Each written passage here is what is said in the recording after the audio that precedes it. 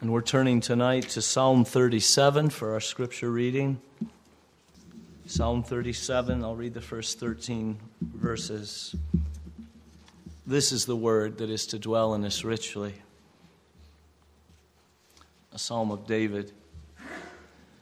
Do not fret because of evil men, or be envious of those who do wrong. For like the grass, they will soon wither. Like green plants, they will soon die away. Trust in the Lord and do good. Dwell in the land and enjoy safe pasture. Delight yourself in the Lord, and He will give you the desires of your heart. Commit your way to the Lord.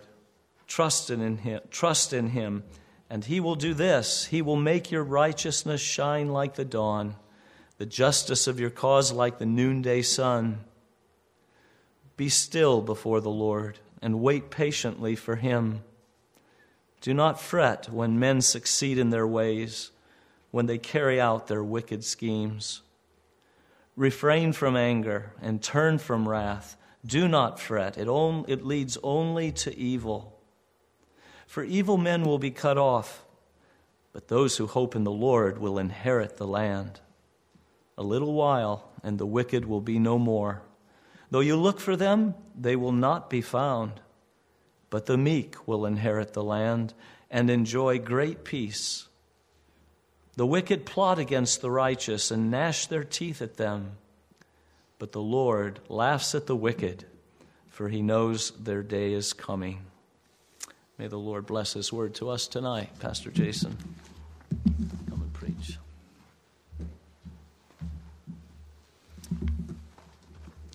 What would it look like for the mind of Christ our Savior to dwell in us richly? I think it would look a lot like the book of Proverbs dwelling in us richly. It would look like a life of wisdom, graciousness, generosity, love, righteousness. Those are all things that are at the very heart of the book of Proverbs. And so I would invite you there. Proverbs chapter 23. Proverbs chapter 23.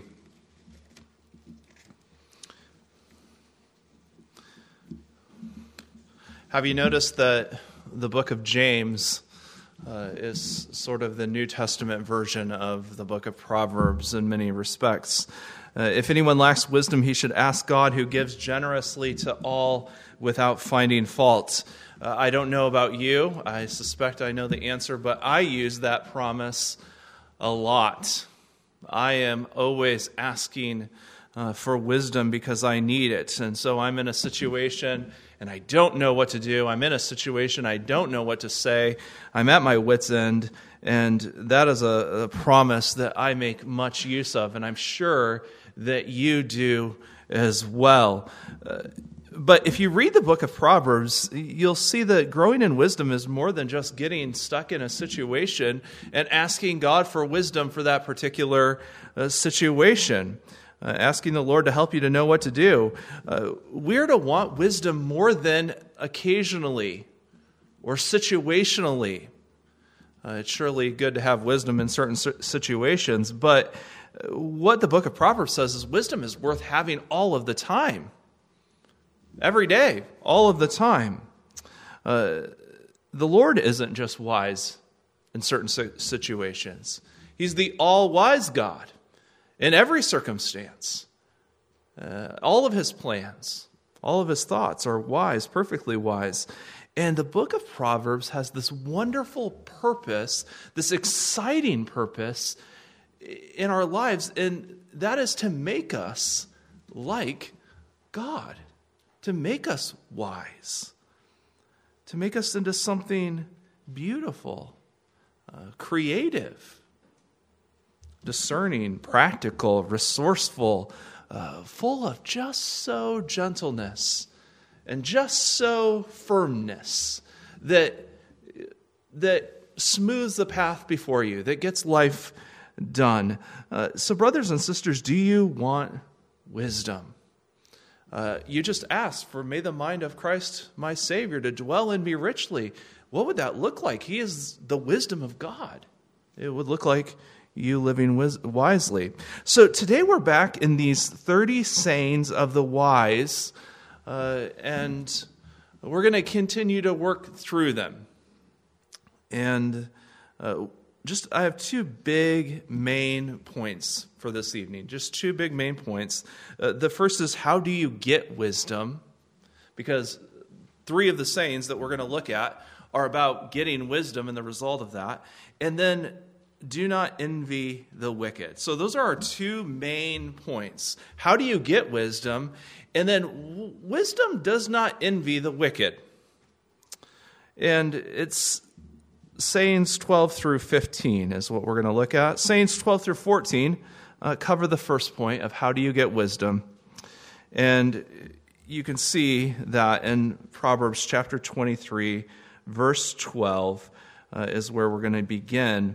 How do you get wisdom? This is one of the reoccurring lessons in this section, and it's found there of how do you get wisdom. Our most wise, our most loving Father is teaching us here. And he's saying, this is how you get this wisdom. And so, are your hearts open? Are you ready to obey? Are you eager to put the Word of God into practice? Well, what does this look like? Look at it with me. It's Proverbs chapter 23, verse 12. Apply your heart to instruction and your ears to words of knowledge. Now notice, you don't just ask for wisdom. Wisdom is something, in order to get wisdom, you have to do something. It's something that you do. It's not passive. It's active. It's not merely praying for wisdom. It's actually pursuing wisdom. It's something you do. You apply your heart is how it goes. So that word apply, it means to move your heart to instruction. So you're getting your heart up, you're picking it up, you're taking it with you, and you're taking it to instruction. It's not passive. You're not waiting for instruction to merely come to you. You are taking yourself, the very core of your being, to instruction. The same word is used to talk about bringing the crops into the barn. Now, I think most of the crops are out of the field, and I don't think any of them came on their own to the barn and into the silo. They didn't climb up under the tractor and drive to the place where they're going to be stored for the winter. No, you have to take them there. Wisdom is not just going to come to you. You have to go get it. You have to go out in the field. You have to bring it. You have to carry yourself to where wisdom is. And so you have to bring your whole self to it, the very core of your being. But you notice there's a particular part of your body that you are to bring to wisdom. It's your heart, but especially your ears. Your ears.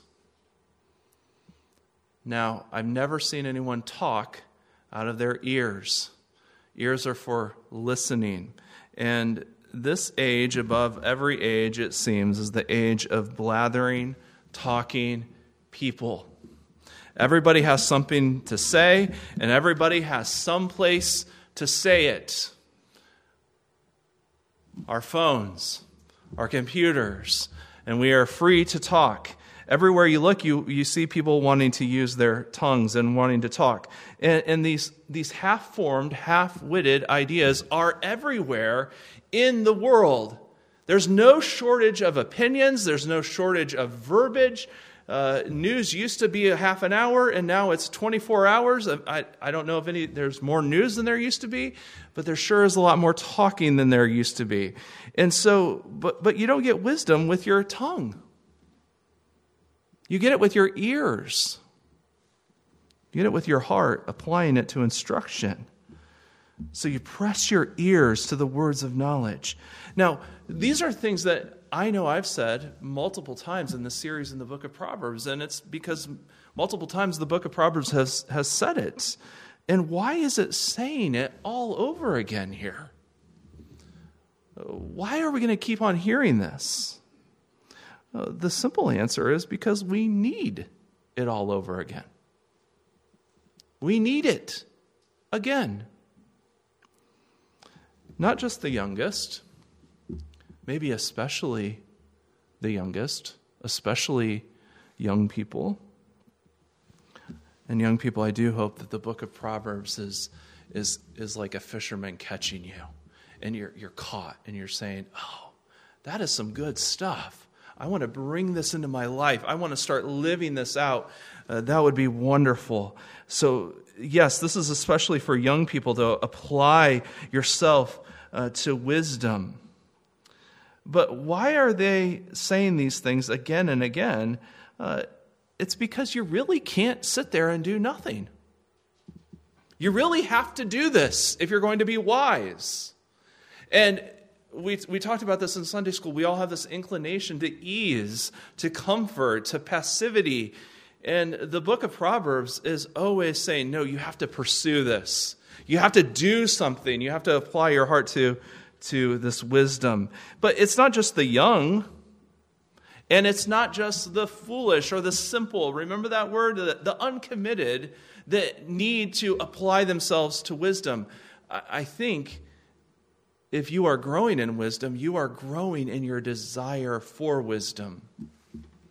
The oldest Christian and the wisest Christian needs to hear this. Again, Charles Bridges was a wonderful pastor in the 19th century in England. And his commentary on the book of Proverbs is a classic. But he said this on this verse: the best taught and the most advanced Christian. So is that you? Maybe you're saying that's not me. Well, are you older? Have you been in the faith a long time? Have you learned a lot? Well, this is what he says: the best taught, the most advanced Christian will be most earnest in seeking more instruction and will most gladly sit at the feet of the Lord's ministers to hear the words of knowledge. This is the wisdom of the wise, that they know how much they don't know. And they want to remedy it. They want wisdom, and so they're hungry for it. They're glad to sit and listen. They're not reluctant to pursue wisdom. This is what they want more than even when they were younger. They're most eager. More eager than when they were young. So they've tasted the goodness of wisdom. Proverbs says it's sweeter than honey. There's a limit to how much honey you can eat without getting sick. But there is no limit. The wise will say, there's no limit to the amount of wisdom I can get. And the more I have, the better it is. The better I feel, the better I live. And so how do you get wisdom? It's something that you do. You apply yourself. Are you applying yourself? May the mind of Christ my Savior live in me. What did Jesus do? What did Jesus do? Well, Jesus was 12 years old, and he went down to Jerusalem with his family for a feast. And the time of the feast was over, and they were all returning home, and it was a big caravan of, I'm sure, of family and friends and everyone from the north who had gone down south, and now they're going up north.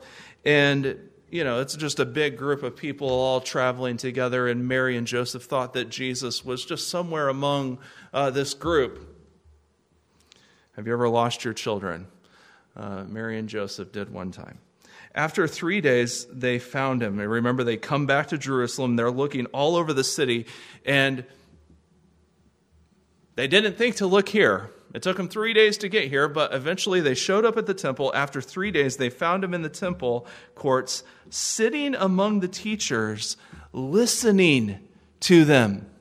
Isn't that caught my attention this week? Jesus was listening to these men. Listening to them and asking them questions. So he's sitting among the teachers. All of his friends and cousins and second cousins and family, they're all traveling back up. But he's not with them. He's not hanging out with his friends, talking about whatever nonsense things. He sees this opportunity to learn. And so there he is at the temple, and he is with the best and the brightest minds of his day as a 12-year-old. And so here's this poor peasant boy sitting with the professors of the nation. And he's listening to them. And he's learning from them. And he's asking them questions. And he's answering questions in return. Do you remember that quote from probably like a year ago that I quoted Dallas Willard, who said that Jesus was literally the smartest man who ever lived? You see something of how precocious, how intelligent he was. And here he is. He's 12 years old, and he has a chance to learn, and he's applying himself to it. Luke says he was listening to them. The very word of God, John 1:1. The word of God, the spoken word of God into a dark world is now in the temple, and he's listening. He was applying his ears to words of knowledge. Now, if listening was good enough for Jesus, then why do we feel that we need to talk so much? Why aren't we asking more questions? And so there's Jesus. He's asking them questions, and he's apparently answering questions that they throw at him. There's no doubt they're putting him to the test, and they are amazed at his understanding, is what it says. They're amazed at his wisdom, of his clarity of thought, of what he's responding to them. So when he's older, and so that's 12, we don't see him again until he's 30, and he takes up his public teaching ministry, and he's older now.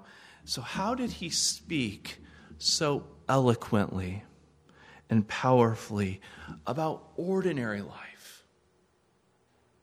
There's never been a teacher like Jesus. And we even have him as a model. And even the best pastors, they don't come up to his skill about spiritual things, about talking about ordinary life. And so he talks about men building houses. And he talks about shepherd and sheep and how they get along. He talks about stewards making daring deals in order to save their own skin. He talks about birds in the air. He talks about people waiting a long time at a party for the guest of honor to show up. He noticed how people sat when it came time for the meal. And where did people jockey for position? He noticed seating arrangements. And he was always turning it and putting it into context with the Lord and his kingdom and the Word of God. How was he always doing that? Because his mind was always turned on. His mind was always thinking. He was applying himself to wisdom. So the wisdom of God applied himself to wisdom. So how do you get wisdom? It's something that you do. Something you do. You apply your heart to instruction and your ears to words of knowledge. So how do you get wisdom? It's something that you do. And next, it is actually, and then we have, this is saying number 13, it's something that is done to us. It is something done to us. So how do you get wisdom? It is, on the one hand, something that you do, but we see in the very next saying that it is something that is done to you. Do not withhold discipline from a child. If you punish him with a rod, he will not die. Punish him with a rod and save his soul from death. Now, we've already had a whole sermon on child discipline, child training. We've already looked at this verse, and I don't want to take too much time here. But you see how it goes hand in hand with the verse that came before. There's a partnership. Mom and dads, there's a partnership. Young people, there's a partnership here between the learner and the teacher, between the child and the parent, between the Christian and his heavenly Father. There's a partnership in order to get wisdom. The teacher, the parent, the father has to do something. And the children need to do something as well. The learners do. You can just notice here, first of all, that the wise men, these sages here, are under no illusions about young people. It's not a matter of trying to bring out the best in them. You don't ever hear anything like that in the book of Proverbs of, well, we need to foster this innate wisdom that children have. Not at all. Wisdom, one commentator said, wisdom had to be drummed into them, and sometimes literally. Folly is bound up in the heart of a child. And bringing out their best is not going to be good. It's not going to be good enough. It's not going to be helpful. The Lord just letting his spiritual children alone is not going to be good. So, Christian, do you see your heavenly Father here in this verse and how he treats you? What is he after in this discipline? He's saving your life. He's correcting your mind. He's saving you. So I don't need just good opportunities to show the wisdom that I've gained. So it's not just good enough for me to apply my ears to instruction and my heart to wisdom. That is definitely something that I need to do, but that in and of itself isn't even enough. Children need discipline. I need pain to learn. I need pain to learn. And that's just a fact. And I'm talking about me. There are some depths of wisdom that only pain and suffering will teach you. And so God disciplines us. So parents discipline their children. Hebrews, endure hardship as discipline. God is treating you as sons. He's giving you something that you desperately need.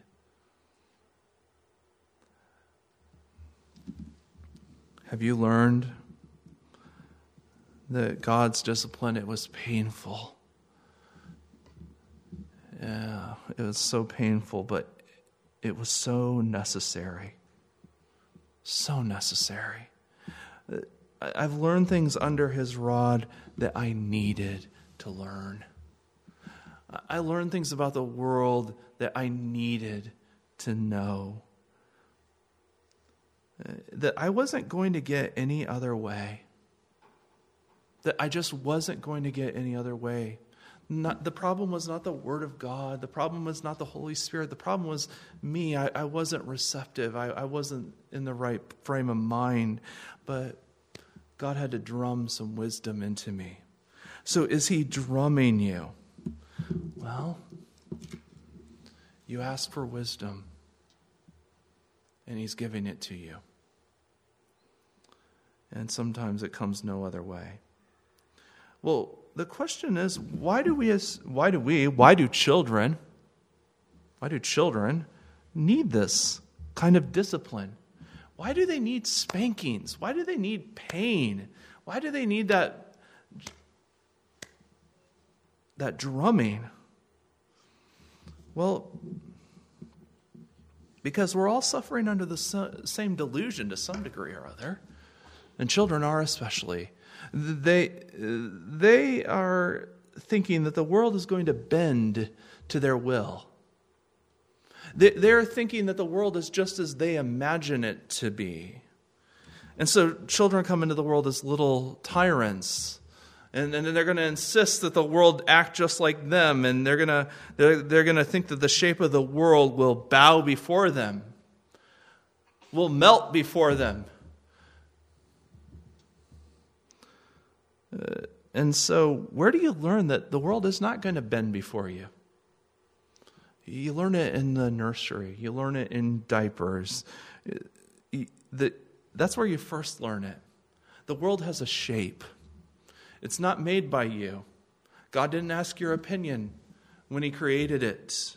The world has a shape. It has hard edges. It will not bend before them. It will not bend before you. It will not break, but it will break you if you don't change. And so they disobey their parents. and they're spanked. And they're learning. I'm not in charge. I just can't do whatever I want. That sin has a price. And they disobey, and they find out that they aren't, there isn't just getting away with it. There's only pain. And so what are they learning? They're learning the shape of the world. They're learning this is the way God made this world, and this is the way it is. And so they're learning the fabric of the world that I've talked about much of the time. Well, wisdom is going with that fabric and not against it. Wisdom is going with it. Folly is fighting it. And so they learn these first lessons in pain. Pity them if they don't learn. Pity them if they don't learn it when they're young, because it's only going to get harder. And that's what the wise man is saying here. Punish him with a rod and save his soul from death. Because the consequences later, or the consequences eventually, is death. Children that never learn that there is a world outside of them that will not bow to them. There is a God who will hold them accountable. Children that never learn that, they grow up to be mockers. And read through the book of Proverbs. And mockers are only destroyed. And so God loves us too much to pamper us. He loves us too much to let us go on in our delusion. And so under those loving strokes of His, we learn wisdom. And parents, that's what we're doing. We're partnering with God. We're being instruments in His hands to teach our children wisdom. And so, yes, you bring pain into their life, but we are teaching wisdom. So how do you get wisdom? You pursue it. It's something that you do, and it's also something that is drummed into you. It's something that is done to you. And now, let's move on to something happier.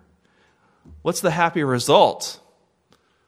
So, all this has been work and hard things, but there's a happy result, and that's the next saying here. It's verses 15 and 16, which, if you're keeping track, is saying number 14. And it says this, "My son, if your heart is wise, then my heart will be glad. My inmost being will rejoice when your lips speak what is right." So you see what's going on here. My son, if your heart is wise and you're speaking what is right, then my heart will be happy. I will be glad, and my inmost being will rejoice. I will have a party on the inside every time I hear those wise words coming out of your mouth. And so here's motivation for both parents and children. Here's motivation for every Christian who is in this parent-child relationship with God. Your heart wise, my heart glad. Your lips right, oh, my lips are smiling. So here's the parent and the child, and the teacher and the learner, and father and his children working together. And they're working hard for wisdom, and they're doing what is difficult. And this is the happy result. There is wisdom and joy all around. That transformation happens in that child. And so now it's no longer folly is bound up in the heart of a child. Now there's wisdom in his heart. And now it's bubbling out of him. And instead of that sadness that comes from just having a fool for a son, there's joy. So remember after they found Jesus listening and learning in the temple when he was 12? You remember what happened? Next, well, this is like the summary of all of his teenage years. What was Jesus like as a teenager? Here's what you have here. Then he went down to Nazareth with them and was obedient to them. But his mother treasured all these things in her heart. And Jesus grew in wisdom and stature and in favor with God and man. So as he was growing up and becoming a a physically full-grown man. He is growing in wisdom, and he's obeying his parents, and his mom is thinking about all of this and treasuring everything that she's seen before, what this thing in the temple and how he's behaving. She's treasuring all this up. And it says that Jesus grew in favor with God and men. Jesus grew in favor. As he grew in wisdom, he grew in favor. People delighted in him. God's pleasure, God's favor even grew. He delighted in his son, but now he's delighting in his son in a whole new way that he had never done before. Now he's delighting in him as a maturing, growing man, growing in wisdom. And he'd always been pleased with him. But here's a new, different kind of joy. Here's my son with whom I am well pleased. That's not just talking about who he was from eternity. That's talking about who he was on earth. It's both. So blessed are the parents who can say that about their children. Who could say, look, they're growing up and they're growing in wisdom. Those are happy parents. And blessed are the children whose parents can say, look at my son. Look at my daughter. Look at what they're doing. That's wisdom. So that's the happy result.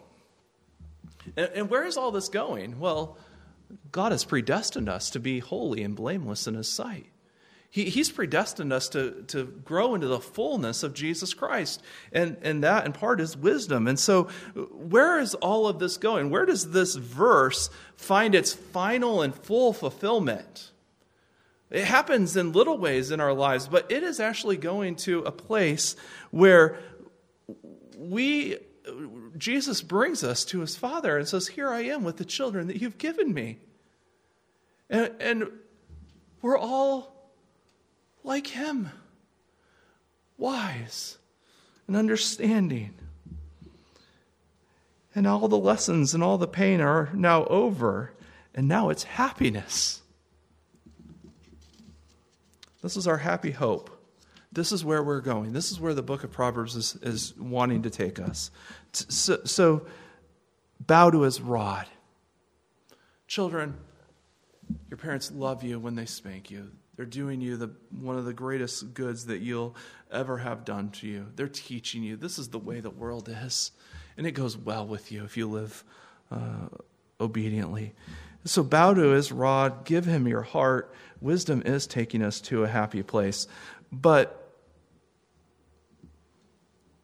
our next saying is going to say, you know what? This is not a road that is without danger.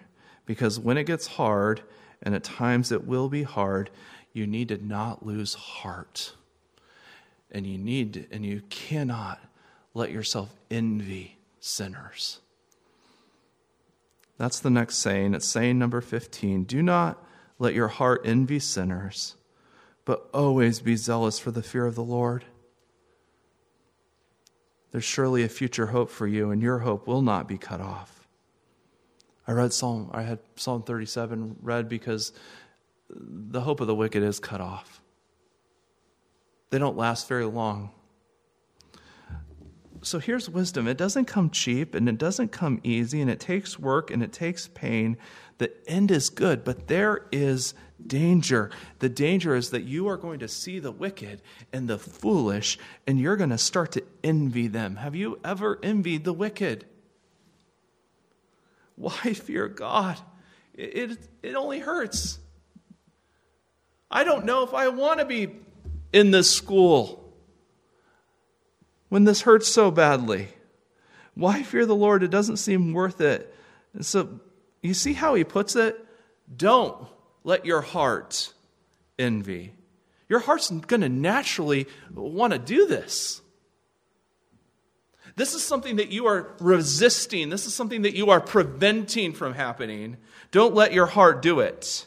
So here's the self-control, the sober-mindedness that is one of the fruit of the Spirit, where your mind is fully stocked with the Word of God, and you are governing your mind. You're governing your thoughts, and you are starting to see your thoughts start to envy the wicked. And what do? You capture them and you bring them back. You say, we're not doing that. You're not envying the wicked. So rein in your heart, control your heart. Instead, you choose zeal for the fear of the Lord. Again, zeal is not something that you passively has happened to you. In the book of Proverbs, this is something that you choose. You choose wisdom. You choose it. So you're either sitting back and you're giving way to envy, or you're going to choose wisdom. You're going to keep pursuing it, even when it's hard, even when it's painful. You know, Asaph, you probably knew I was going to go here, but Asaph saw the prosperity of the wicked, and he was envious. He envied their life. They aren't plagued with the common troubles of man. You can tell he's not thinking clearly. And later on he says, I was a brute beast before you. I wasn't thinking clearly, but this is how he feels. And we can say, haven't we been there? They're not being put through the ringer. It's not so rigorous for them. Here I am doing what is right, trying to be wise, serving God, and there they go. They get the promotion. Their children are all healthy and well. There they are sleeping in on Sunday morning. There they are on Wednesday night, all tucked in, and I'm leaving for the prayer meeting in the dark. And I'm giving my money. And they're just spending whatever they want. And what do I get for it? Where's my reward? There's another problem.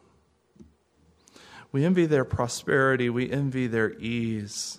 And apparently you just get away with it. It's what it seems like so much of the time.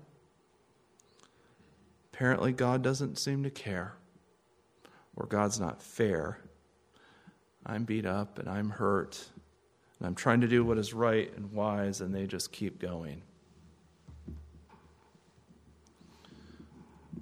That's the danger. But what does he say? Surely, the Proverbs say, surely there's a hope for you. Your hope will not be cut off. Just wait and see. And in due time, even in this life, you start to see. We judge the Lord too quickly. Isn't that part of that hymn of don't judge the Lord by feeble sense? We do it too quickly. He's playing a longer game, and we're wanting immediate results. But what happens in this life, even in this life, is you start to see what he's up to. And so that bitter thing, it suddenly becomes sweet. And that unbearable discipline that you thought was just so unnecessary and so, pointless, now you see it as something absolutely essential. I needed that. That was life-defining, life-shaping. Now I'm further equipped for ministry. Now I'm further equipped for life. I wouldn't trade that for anything. And so what seems so unfair, you actually now start to say, that was God's kindness. I would never go back to doing and being the way I was. Our hope comes to flower. Faith becomes sight. And it even starts to happen in this life. How much more is it going to happen later? But not so the wicked. Not so the wicked. Where was it that Asaph got his mind set right? Where did he get out of that funk that he was in and started thinking right? He says, it was oppressive to me. It just weighed me down. Have you been there? Just weighed me down. Until he went where? Where did he go? The sanctuary. The sanctuary. What did Asaph see in the sanctuary? I want you to apply your heart to this. Apply your ears to this. Learn from this. Did he come to a place like this? Carpet, wonderful pews, air conditioning in the summer, nice heat in the winter. You know, he didn't come to a place like this at all. He came to a temple not with a pulpit, but with priests with knives, carrying bowls of blood. He could see with his own eyes as animals went limp as their life went out of them. And read the first 8, 9, 10 chapters of the book of Leviticus.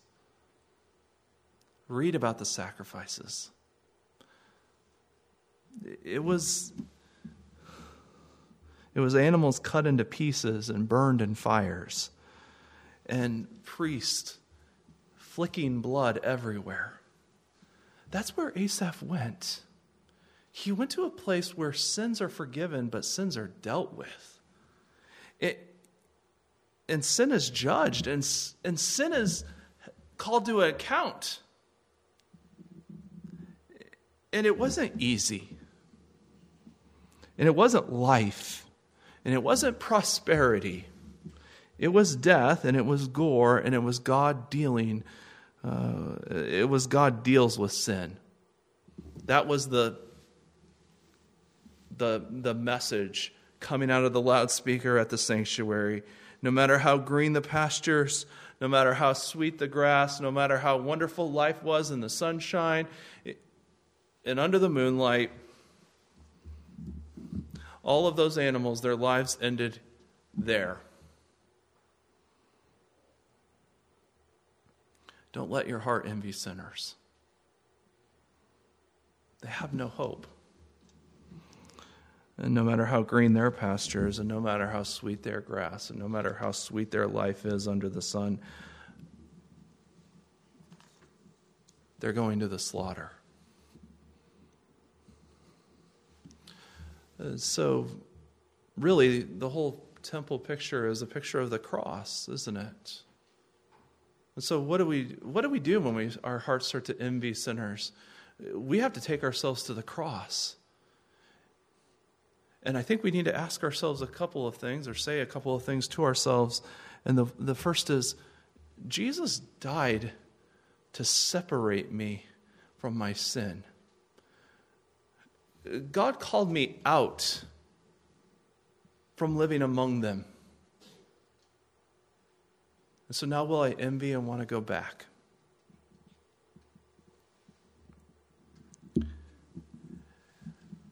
And do I want to really go onto that side where there is no hope?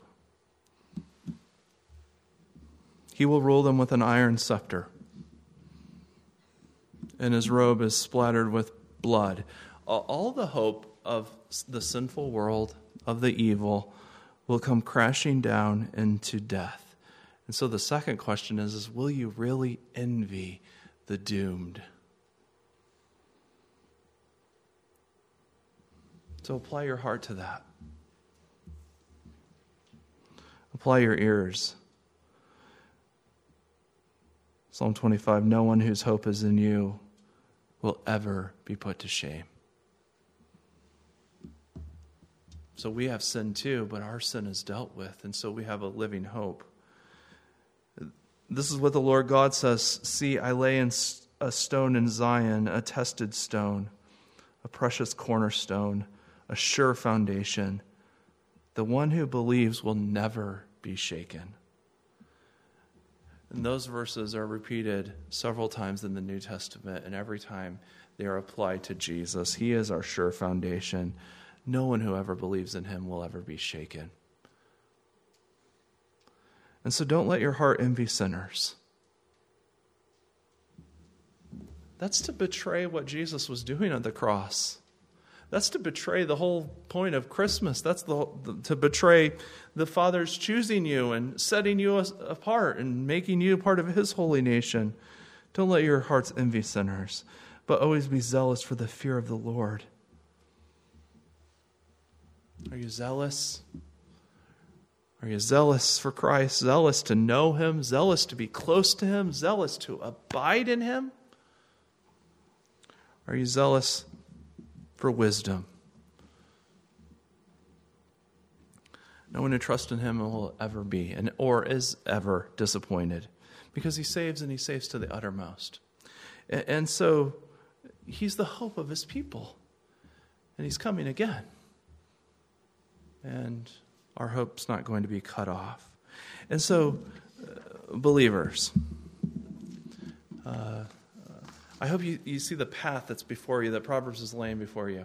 There is something for you to do. Apply your heart. Apply your ears to instruction. There's something for you to endure even, and that's the discipline of the Lord. Parents, this is something for you to do with your children, to discipline them. And the whole time we need to guard ourselves from losing hope, from envying the wicked. Your best days are in front of you. Christian, your best days are in front of you. So take heart. Take heart. Let's pray. Heavenly Father, we do want to give ourselves to you again. We want to give ourselves to you afresh this night. We want to be zealous for you and repent of any envy that we've had of the wicked, any laziness we've had, any shirking of your rod. Give us sweet, submissive spirits. Give us open ears and open hearts. And we pray that you would lead us in the path of wisdom, that we might shine for you in a dark world. That our wisdom might be winsome to those who know us. And that they would say, oh, there's something different about them. And be drawn to Jesus, who is the wisdom of God, who lives in us and who works through us. And so may they forget the channel and see only him. Please bless our week. Help us to love one another deeply and help us to serve you gladly. Help us to always be zealous for you, keeping our spiritual fervor, serving the Lord. I pray this for Jesus' sake. Amen. Well, we're going to close with hymn number 706.